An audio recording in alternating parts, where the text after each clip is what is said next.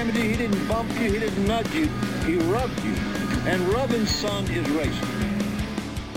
And welcome to Locked On iRacing interview podcast.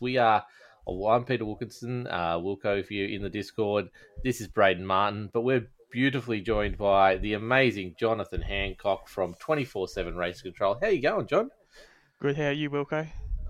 Exhausted, but we won't go there. Luckily, it's not a podcast about me. Otherwise, we'd have half an hour of me whinging and whining about my life. So let's not do that. How are you, though? What's been happening?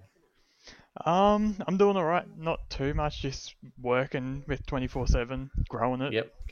Continuing to try to get more leagues to sign up for live race control. Yep, we'll get into that in just a moment. I don't want to ask about Braden because he's going to give us a big sob story about last night's race and how bad it was. For those who don't know, we're just recording after the Monza race, so that gives you an idea. Season 8, round 5 of Aussie Car Skip Barber. But let's start with the beginning, John. Who is Jonathan Hancock? A 23-year-old male from Queensland, Australia. Oh, not another one. Yeah, go Queensland, go. One of the only states that's not locked down at the moment. But give it an hour, give it a couple of hours, we might be there as well. We were lucky today. We only had one active case, so no lockdown today. I've been dealing with it all morning because the active case from yesterday is up in my region and affecting my actual delivery areas. So I've been running around all morning, panicking, trying to find out who's been in contact with what, and it's a little bit closer than I want to really admit, but yeah, it's been a fun morning for COVID wise. So let's start with the beginning. When did you start the love for motorsport? From a very, very young age, around Ambrose era, I started getting into supercars and also NASCAR, just when I was younger, going also to speedways, live out towards Archfield and Queensland Raceway, out that type of area, so went to the local tracks, and yeah, I just obviously fell in love with anything loud and had wheels that goes fast. That's a few things, especially out that way. How did you find growing up around Archfield or going to Archfield as you're growing up? Like, what's the atmosphere there like? It's pretty good. It's, typical speedway, loud, everyone cheering, getting behind their favourite drivers, and yeah. Did you have a favourite driver? Not particularly on the dirt. Obviously, when you're young, you just there to watch it. I haven't been to the speedway in a few years. Just don't get the time anymore. Yeah, no, that's fair. Who was taking you along? Like, who were you going to the speedway with? Family, so mum and dad type of thing. Okay, nice. So when did you first pick up iRacing? About 7 years ago now, I think it is. Yep. And what made you do that? Well, that was back when I had a PS3 playing Gran Turismo, got to the point where that wasn't realistic enough, so I picked up iRacing. I think I was 16 at the time, got a steering wheel, just a G27. Yep. And got the basic PC for my birthday my parents brought for me, and got into iRacing from there.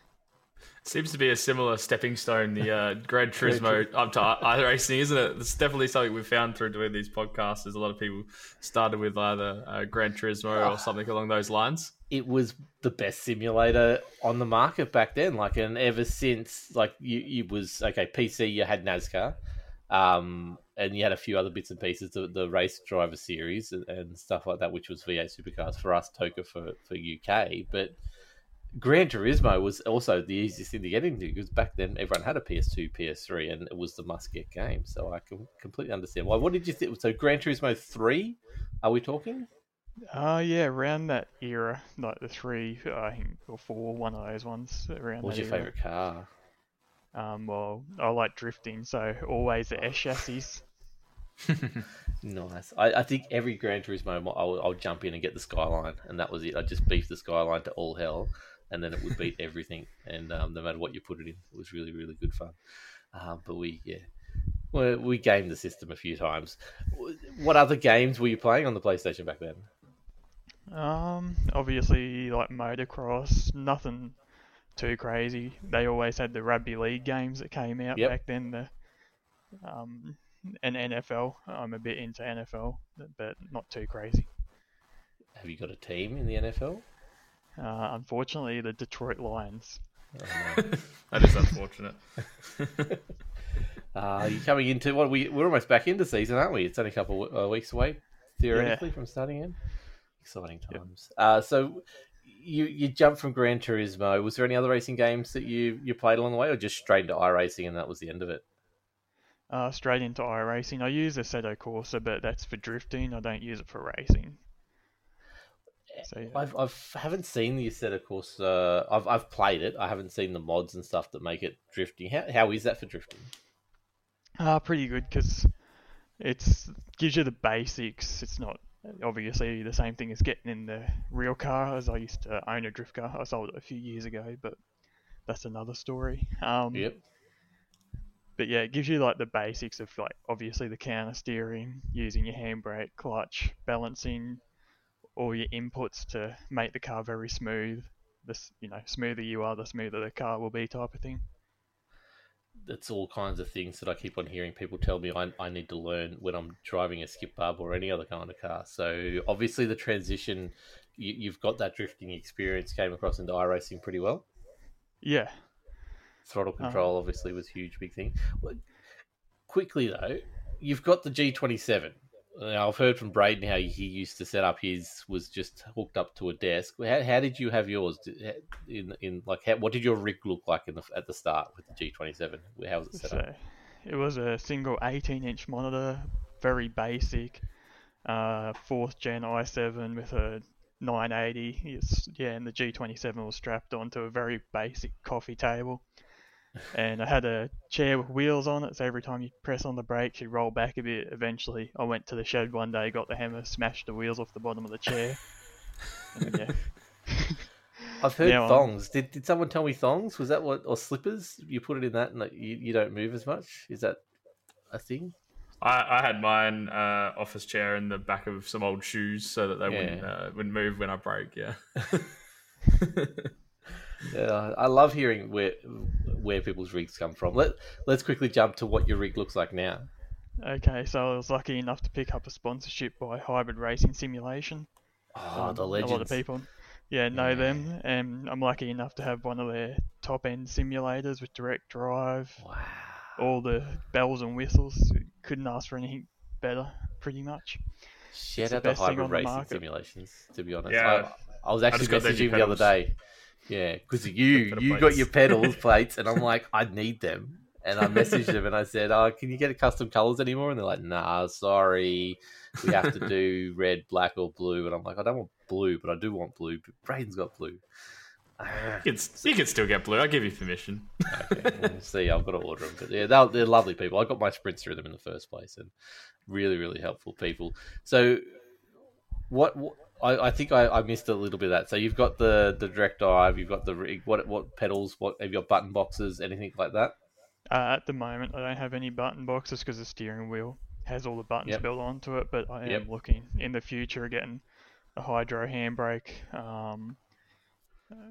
button boxes, etc. But yeah, like you said, the main thing with Hybrid Racing Simulation is their customer service. That's really good.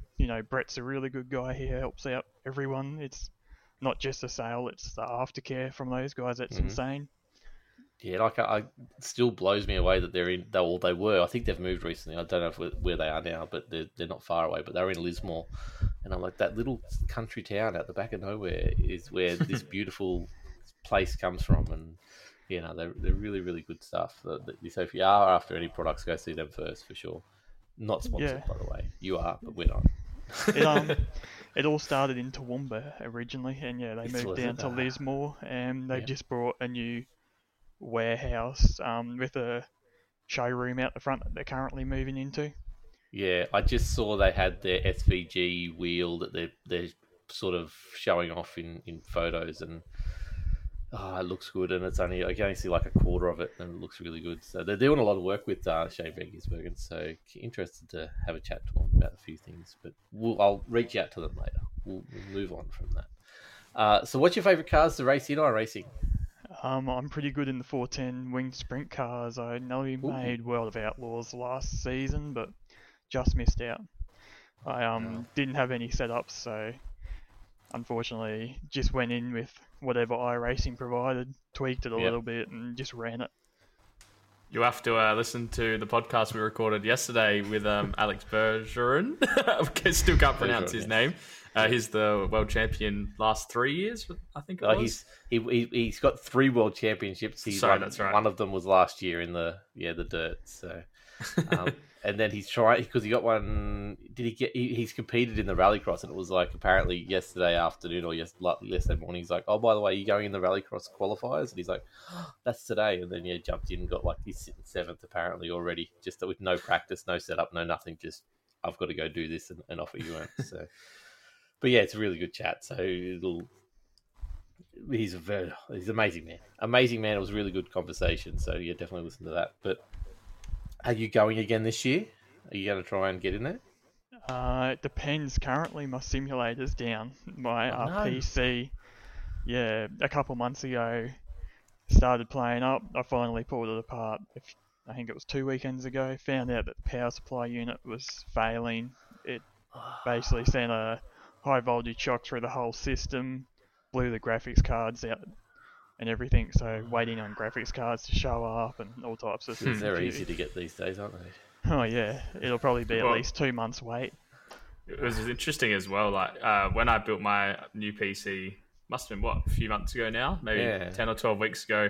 I paid about $1,600 for my graphics card, and I looked on just randomly the other day, and the exact same graphics card selling for $2,200 at the moment. Yeah. It's just unbelievable. They just keep on putting up the price because they're trying to stop people from buying them so they can, have some in stock, but people keep on buying them. I got my 30.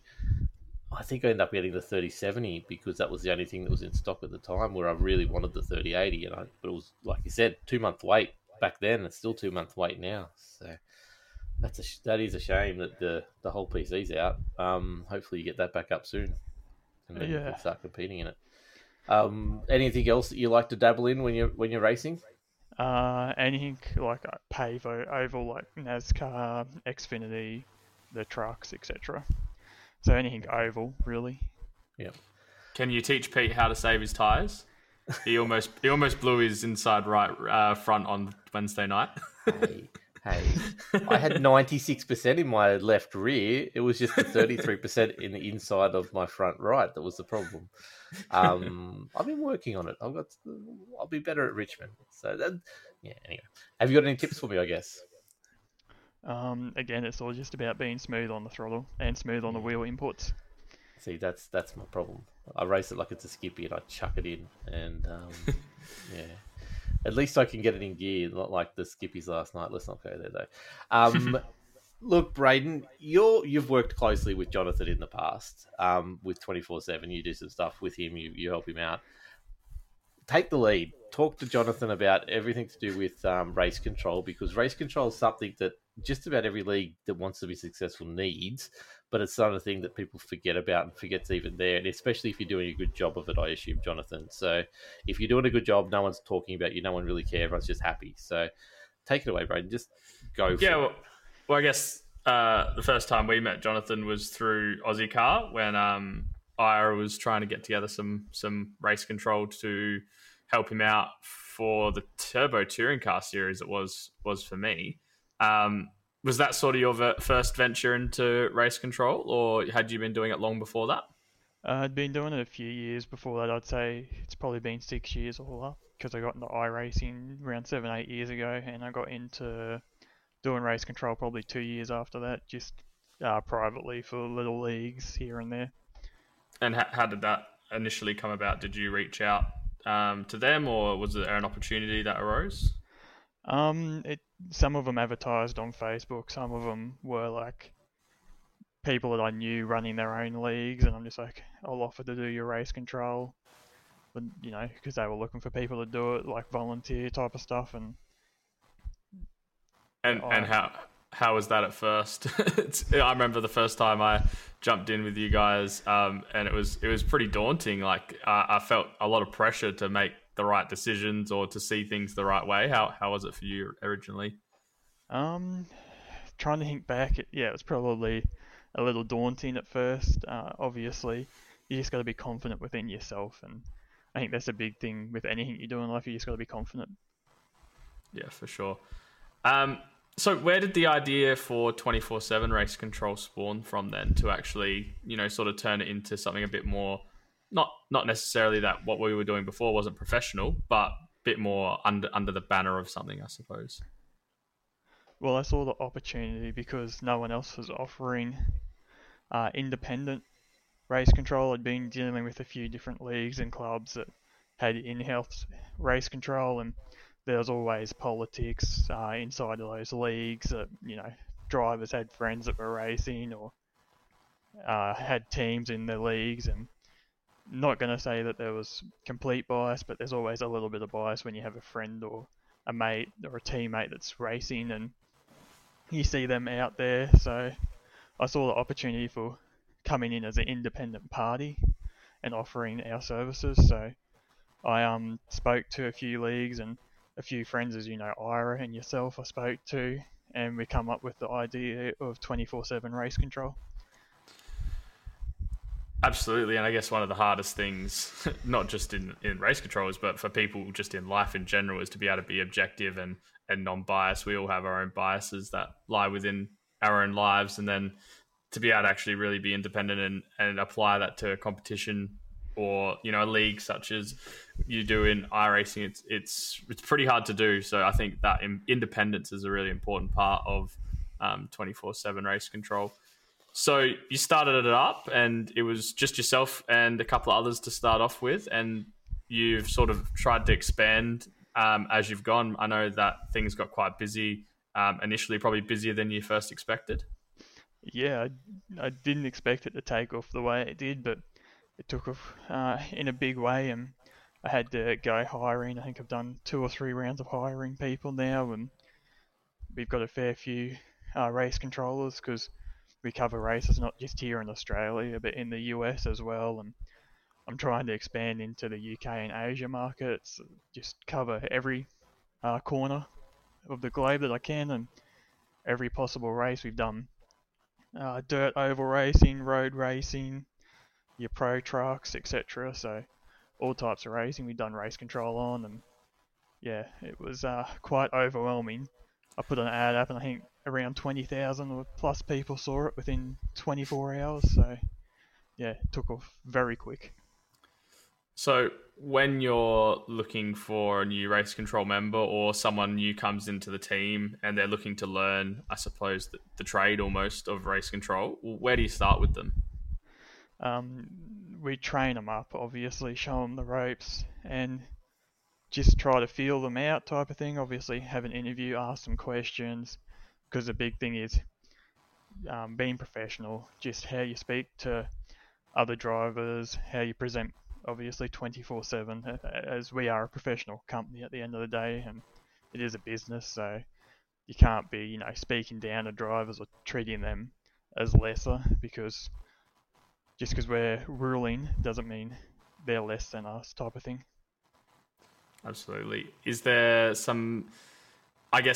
is one of the things, I suppose, that you have to do is adjudicate to each specific league's rule book? Does that make things difficult at times?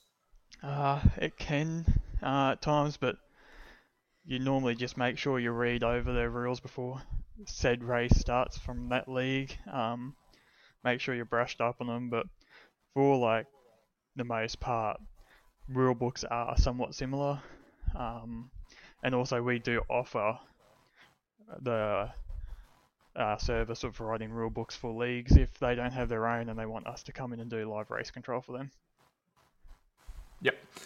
I suppose running with so many different leagues and obviously having so many people working under you, what kind of challenges has that sort of provided as you've sort of started 24/7?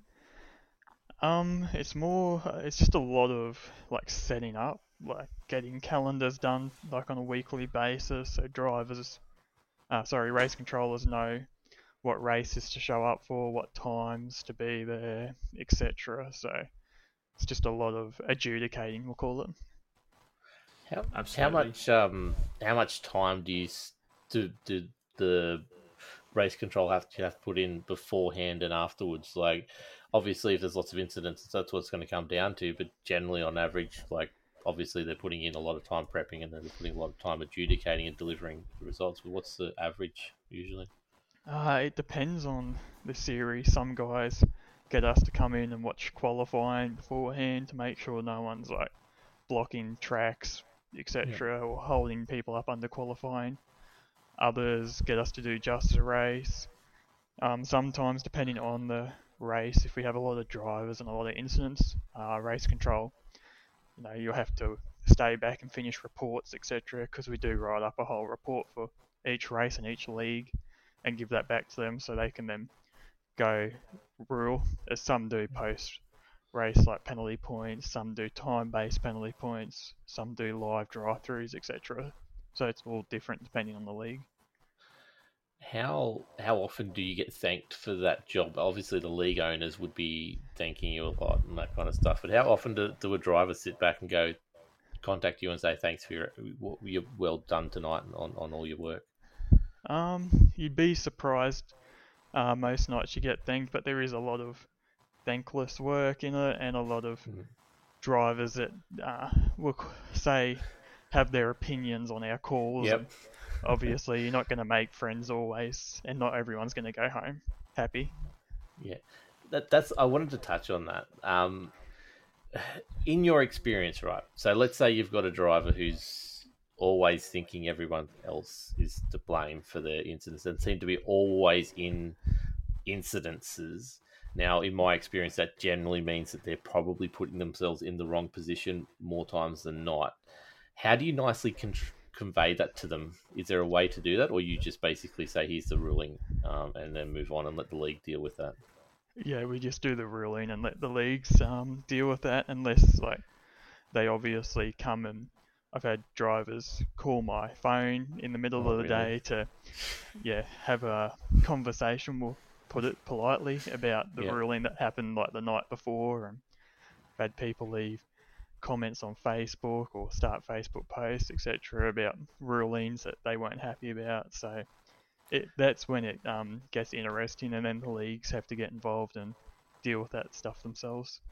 Do you find that though, that the same drivers are in a lot of the same things? It's what we've come across, but is that something that's pretty common? You do learn who the drivers are that we'll not call them troublemakers, but repeat offenders. Yeah. What's the biggest mistake you always see in race control? What's the biggest mistake that always happens? I guess in a lot of cases, drivers just push themselves too far. Obviously, you're in a competitive situation, so you're going to tend to push yourself, but they push themselves past their limit, which then forces a mistake. Do you watch other league races, like other broadcasts at all, what you're not controlling for, and just ask why some of these decisions get made? Or do you just ever watch any other league races? Do you have time for that? Not really. We're pretty busy, but I try to watch like other leagues when I can, but some leagues out there like don't have race control, or like Scops is lucky enough to have in-house race control, and their race control is good. I do think that they do a good job. Okay. Scops does a good job. Don't ask the drivers that, but the Scops do a good job, I think. So I'm happy with that.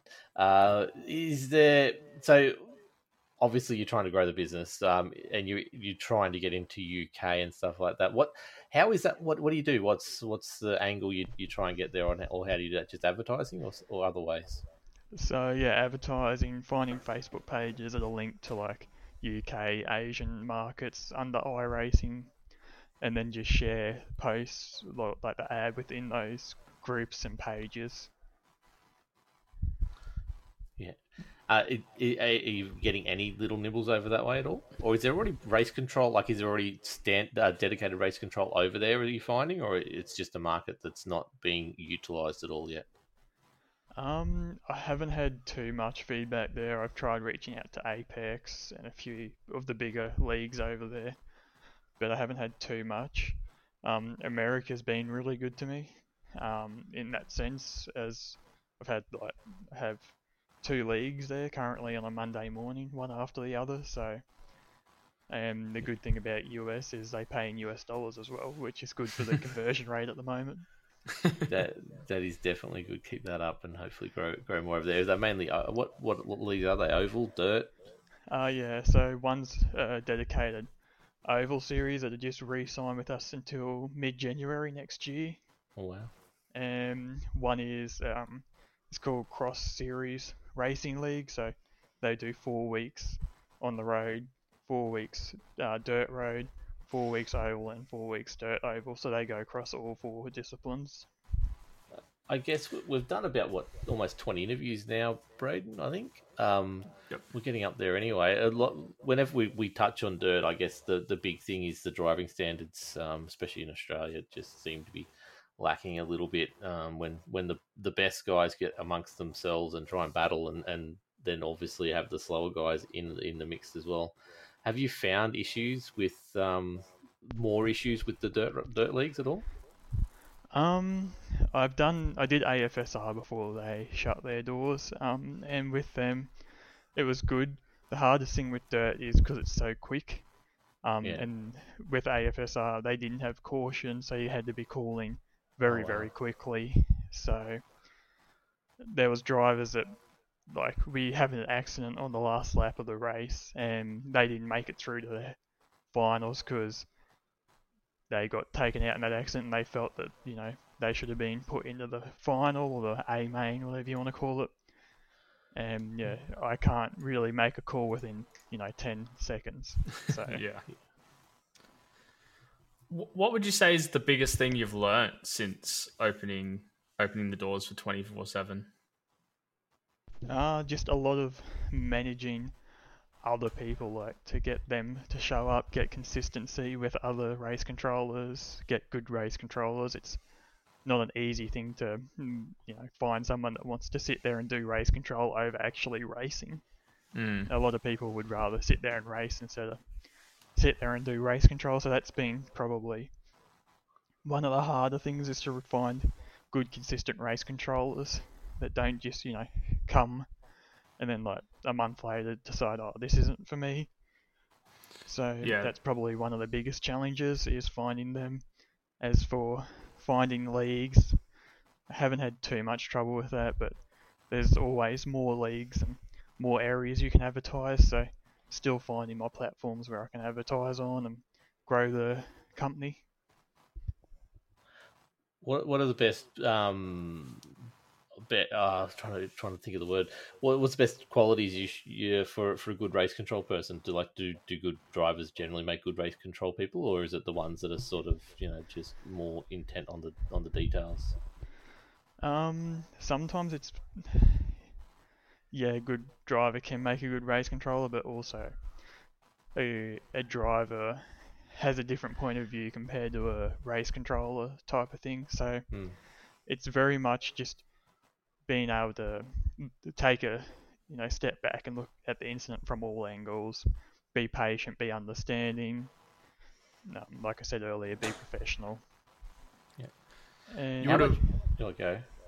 Yeah. Oh no, that's all right, because mine's a different one. But you go. I was going to say, how much work do you do with the broadcaster, if there's a broadcaster for the race? Because I've watched a few broadcasts where they make a call and then they sort of, it seems not quite right for what you look at it from your angle, and then race control obviously makes a very different thing. How much work do you do with the broadcasters generally when you're controlling as well? So some broadcasts get us to put up, use SDK to put up a post at the bottom of the screen to tell what the penalty is, etc.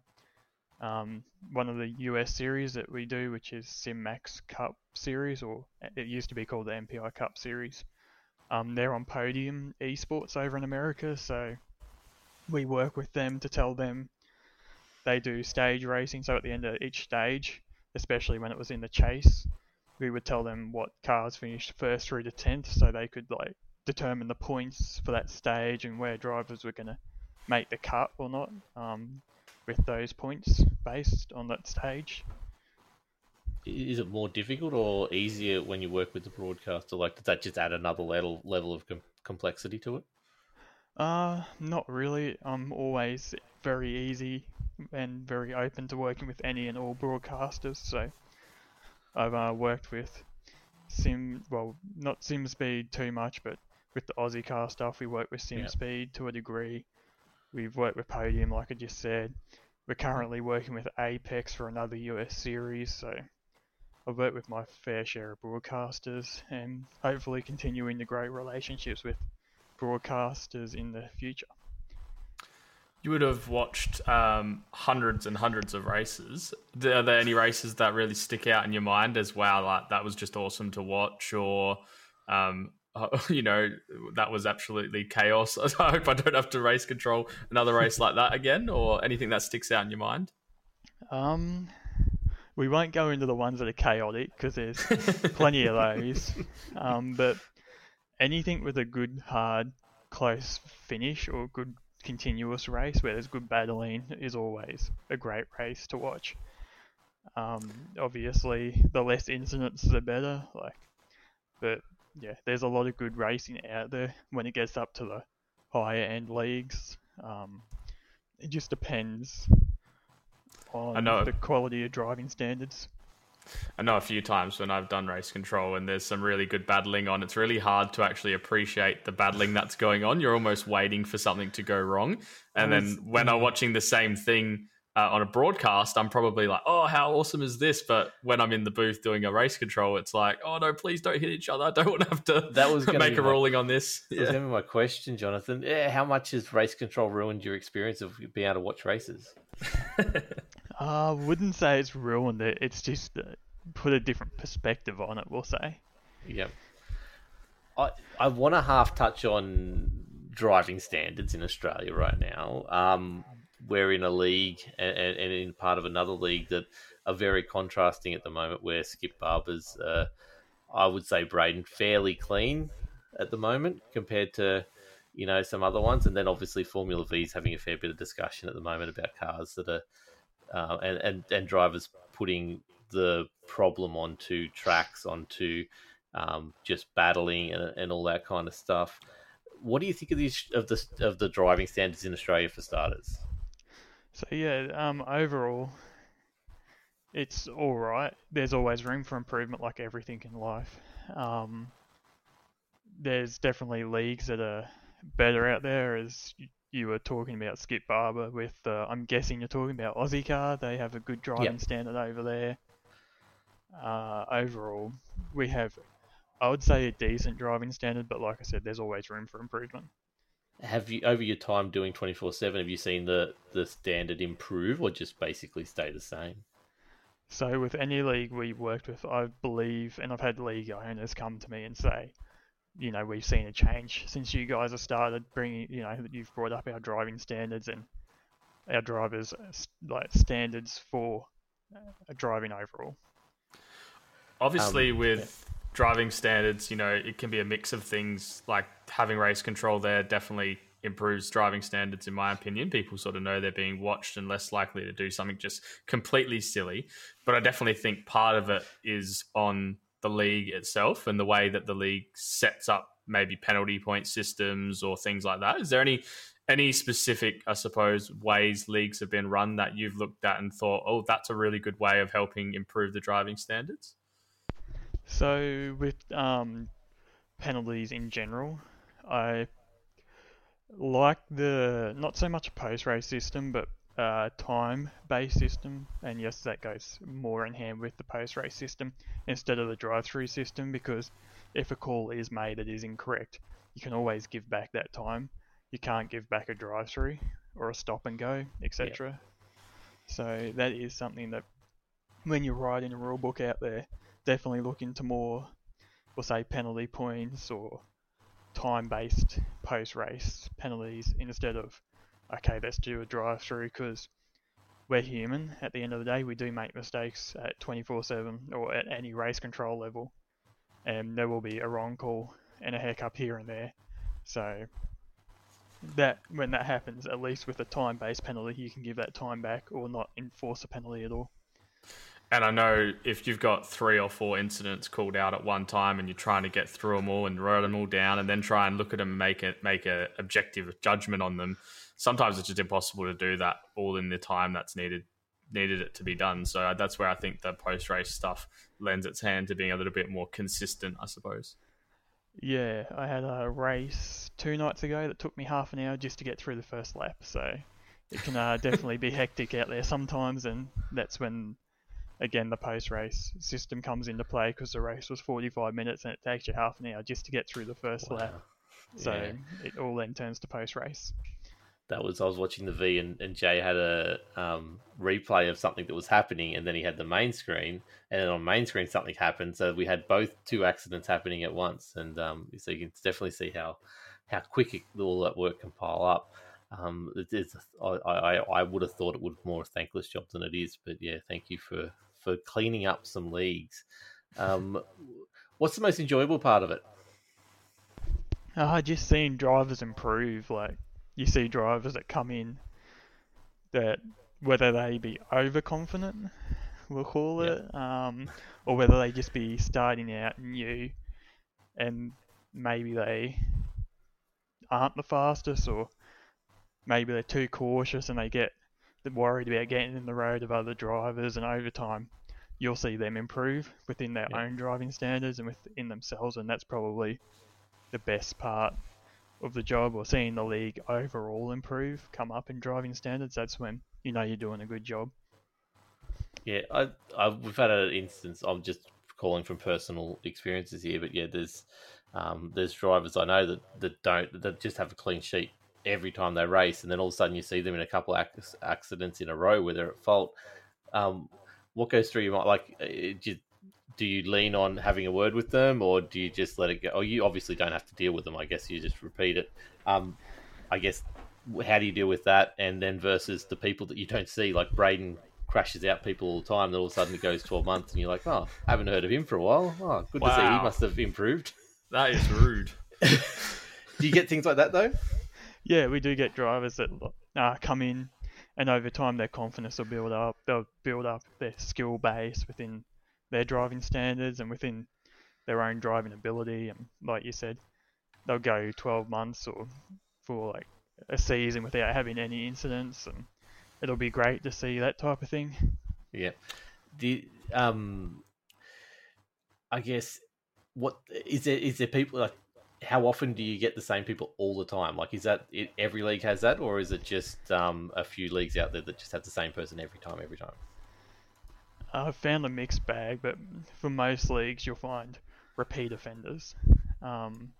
And let's say we have that specific person across multiple leagues, you'll kind of find them repeat offending in multiple leagues. And maybe, it mightn't be their fault, maybe they're just not up to pace with those drivers, or like I said, they're not confident around other drivers, because we find, you have your guys that are really good at qualifying, but then they get in the race around other drivers and they just don't have the ability or the driving standards to drive around other drivers, whether it be confident base or whatever, and they just, have incidents.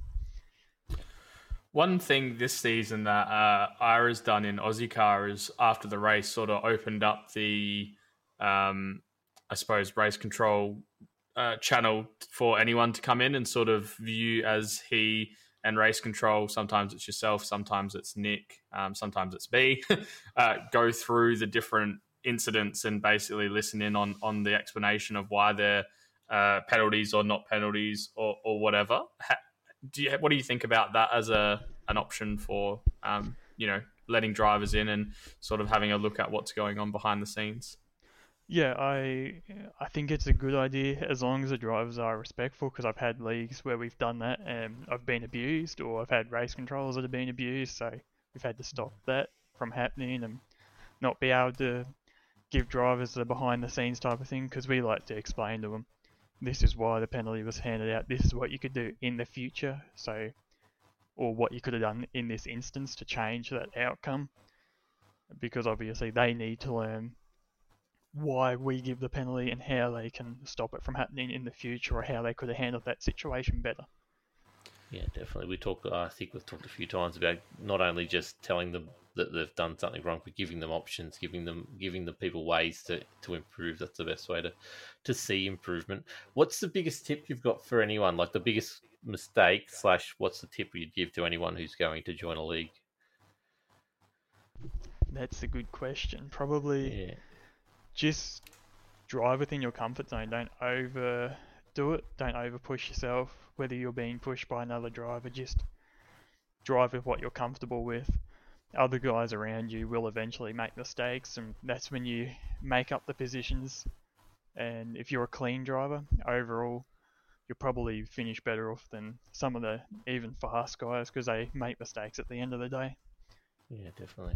How often does netcode come into it, and how hard is it to deal? Obviously, race control in real life doesn't have to deal with that and can look at multiple angles and all that kind of stuff. But how bad is netcode to deal with in race control and iRacing?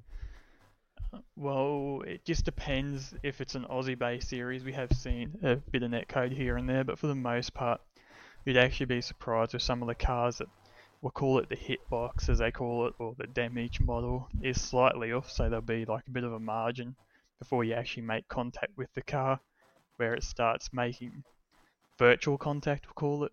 So it's not so much netcode, it's just the hitbox of the car type of thing. Okay, because whenever I race with Braden, he's always complaining about, netcode caused that, netcode caused. That's one of the things we've noticed with the Vs, actually, is apparently the hitbox is actually not necessarily around the car. Like, it's actually quite squared off from behind where the exhaust comes out. So there's actually quite a bit of space where you can hit the car from behind where there actually is no car. As opposed to the side, it seems like you can get the wheels basically interlocking in not actually make any contact. But the rear especially seems to be quite a difficult one to judge. Yeah, I found that also with the Porsche Cup car, that there's a bit of a, we'll say, extra space around the car for the hitbox, especially around the rear end and the front end of the car. So is that something you take to iRacing, like, and say, hey, look, we've got this issue, or is that something you just have to deal with, and how do you deal with it? We just deal with it, and we just... If it's going to be contact, it's going to be contact in most situations. It's kind of, people outbraking themselves, like I said, pushing themselves too hard. So then they do lock up, outbrake themselves. And we see rear end contact, or people trying to dive it down the inside too hard. So it's going to be contact at the end of the day. So there's not much, okay, that wasn't going to be contact if there wasn't a problem with the hitbox. Yeah. Since we've started the podcast, iRacing's gone and put smoke, like really heavy smoke, into the game. How much does that change that for you guys? Because obviously people approaching cautions should be slowing down and that kind of stuff. But especially, I know when smoke first came in, a lot of drivers weren't used to it and were just ploughing through and running people off. There's obviously, you deem that as a racing incident, or is there more into it about people slowing down for cautions should be done? It definitely depends on the league, but in general, if you see smoke, if you see a caution, you should generally slow down. We see a lot of drivers that just think it's Days of Thunder and drive through the smoke and try to be the hero and end up causing a bigger wreck.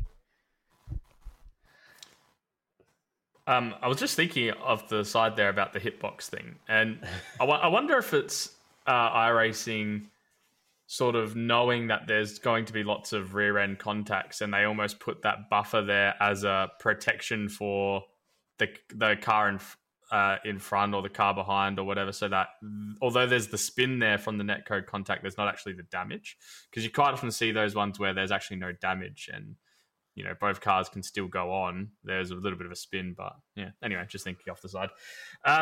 One question I did have is we've had the formation of the very new Australian New Zealand Leagues Association. How do you see that going, and what do you think that'll bring to the community for driving standards? I see it being as a good thing. I have joined that Discord, and it should hopefully bring up the driving standards overall and help get those repeat offenders out of the system and away from especially the higher end leagues, they'll find out who are the repeat offenders and the troublemakers, and be able to say, okay, you're not allowed to come in. Obviously, you don't want to stop everyone from being able to compete, but if you're a repeat offender that's continuing to cause trouble in multiple leagues, well, it kind of says something about you, doesn't it?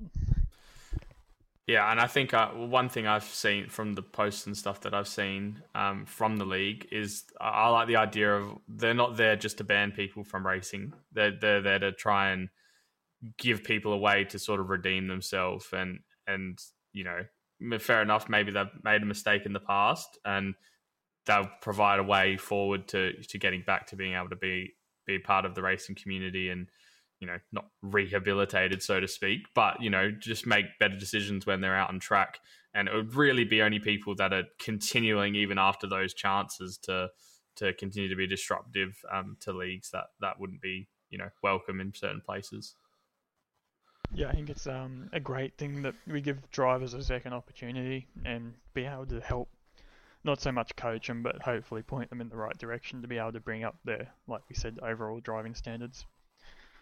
Yeah, pick up the overall driving standards. Not only do you obviously keep more drivers around, but you make a better standard and a better product for the broadcaster that you're working with and the league itself, because you know, you want close, tight racing and you don't want accidents. So obviously we're seeing it with the V's at the moment where it's close, tight action, but there's a crash every couple of laps kind of thing, and sort of diminishes from it. Where the Skippies, we've just seen they got promoted with iRacing in the top 5 or top 10 or whatever it was, where they had the big finish just recently where the 6 of them within 6 seconds, and we just had it last night again, 6 within 6 seconds once again, and 6 within 1 second last night. Oh, sorry, one. Yeah, it was ridiculously close, and obviously it's a far better product for broadcasters. So yeah, definitely want to get those driving standards up, and you're doing a great job helping out with that.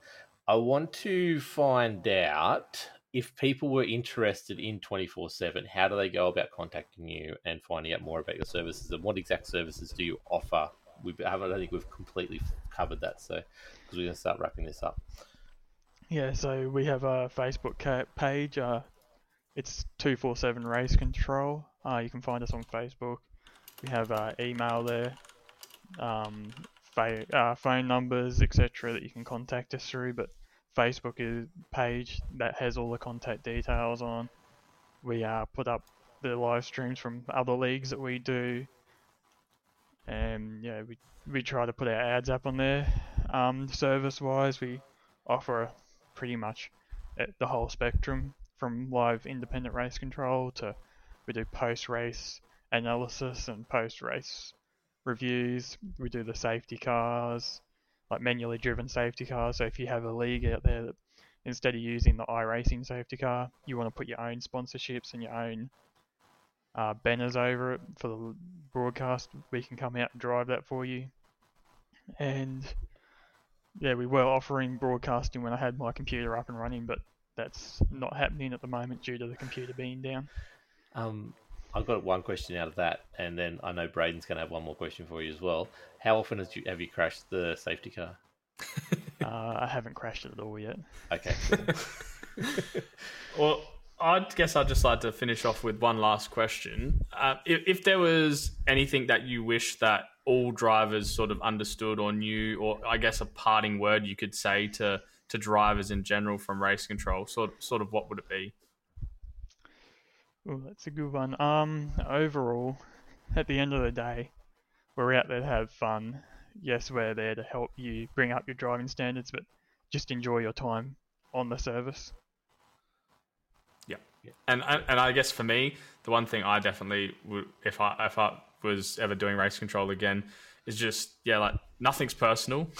You're just there to judge on what we see, and you know, we can have differing opinions and that's okay, but the main thing is like just be respectful. Like no one's there to get abused, or you know, they're not giving up an hour of their life to, you know, sit there and cop stuff for no reason. So just, yeah, definitely whenever you're approaching any kind of race control, just go in with an open mind and a positive attitude, and you generally find that you get dealt with with the same respect back pretty easily. Yeah, it's not like look, there are 50-50 calls out there, but a lot of the stuff I see is like rear contact or closing corners. Like there's definitely someone at fault. It's not like it's they're going out of their way to, get you at any stage in their time. And like you said, they're doing this out of their own time. Obviously, it's a business as well, but still, they don't have to be dealing with idiots, people who are abusing them and all that kind of stuff. Use it as a learning tool, and especially like we're seeing a lot of people saying it's always me. I'm always getting taken out. I'm always doing this, but maybe it's things like, hey, well, maybe you're not qualifying as good as you should. So you're around slower cars and you're pushing too hard. Work on the qualifying. It might change things, or take your time overtaking people, set up overtakes and things like that. And just be aware that person that you've had a tangle with has probably put in 8 to 10 hours of practice coming into the race as well. And this is their one night a week or whatever it is. So they've also lost a lot of time as well. So just have fun. Like you said, that's what we're all here for. We're not here for sheep stations just yet. We're just here for fun. But thank you so much, Jonathan, for your time. Is there any there's obviously you deal with leagues and race control and stuff like that. Is there any features that you want to see into iRacing that could help your job? iRacing have been adding a few new admin commands, which is great. Yeah. And we do use tools to be able to give black flags, like third-party apps, etc. So overall, we just want to see a better system inside of iRacing with the penalties, and just overall a whole better system type of thing. They focus very much on their content, which is great. They obviously need to, but they also should focus on the basics, I guess, at the end of the day. Have you? Because something just came up before we're trying to wrap it up. You do your own pace car sometimes. Have you used the new feature where you can close the pit lane under green flag now? Is that something you've looked into yet? I used that actually this week. First time I used it with the American NASCAR series that I do, or one of them. And how'd that go? Was that a nice, smooth process? Yeah, so like I said, we do stage racing for that Pacific League, so we closed it 2 laps before the end of the stage, so drivers couldn't pit, and it went smooth. Because I know the biggest problem whenever we've tried to implement a random safety car in Aussie car Skip Barber is there's always a problem. It's either you do it manually and the pits are a problem, trying to get people past and all that kind of stuff, or you'd use the iRacing one and pits are closed and pits are open and it just throws it all out. So I'm very intrigued to see if this system is working. Just glad to see it is a little bit better than the previous system. And the update before that, I'm not sure if you're aware of, but they added a feature where you can add more safety car laps or take safety car laps away. So if there's a broadcast on, you can quickly get everyone backed up and go. Is that when they changed the safety car as well? You can actually select your safety car that you want now? I believe so. Yeah, that'd be cool. And can you set the speed of the safety car in that? Or they haven't done that yet? I don't think they've done that. I don't really set that stuff up. The leagues normally set that stuff up. Okay, cool. Well, thank you so much for your time. Where can people find you if they want to follow what you're doing or anything like that? I know we talked about the 24/7 stuff, but what about you? Me personally, I don't have I have a personal Facebook. That's about it. Yeah, and you probably don't want people following you anyway because you get abused, so we don't do that. But definitely check out 24/7 Race Control. Braden, quickly, where can people find you? Yeah, you can jump over on twitch.tv/the1DWade. Starting to get a few people over there now, which is nice, and almost getting towards affiliate soon. So if anyone wants to come over and help out with that, that'd be great. And if you want to hear me complaining about something, probably sport, head over to Twitter, and that's @BradenTalks. He's got a lot to complain about. The Olympics are about to start, so get on there. Actually, by the time you hear this, the Olympics are probably over. But anyway, get us on Locked On Lads on Twitch. Locked On Lads YT on YouTube, Locked On Lads on Facebook. That are the 3 main places to get us. There is also Locked On Lads on Instagram now. I haven't been promoting that, but I probably should. It's a new account, so please go follow it if you can. Locked On Lads on Instagram. Do it. Also, me personally, Bookhouse Shieldzone on Twitter. But in the Discord, lockedonlads.com/Discord. hop in there. That's where you find me the most. I'm Wilco. Just tag me if you need anything, or DM me if you do need anything as well. We are always looking for drivers. We're always looking for sponsors, and we're always looking for that kind of stuff. So hit me up. We are happy to help. CD Cinematography is the current people we're helping at the moment, and ever since we've put his logos on the car, we're improving. We've got V's number one. We've got Skips getting podiums and winning and pole positions and all that kind of stuff. So thank you, Clayton Davies, for your help there, I guess. But yeah, thank you, Jonathan Hancock, for your time. I hope it all goes well. I hope we, get the word out there to a few more people and you get a bit more business. But hopefully people start looking after and thanking Race Control a bit more. But thank you so much for your time, and thank you for your efforts in keeping races clean. Thank you. I just saw the opportunity and I wanted to help out the community and just grow it and make it better in the driving standards area. So hopefully we can do that and provide that for the leagues. Definitely. And thank you, Braden, for your time. You have a really good day, and we'll catch you all later. See ya.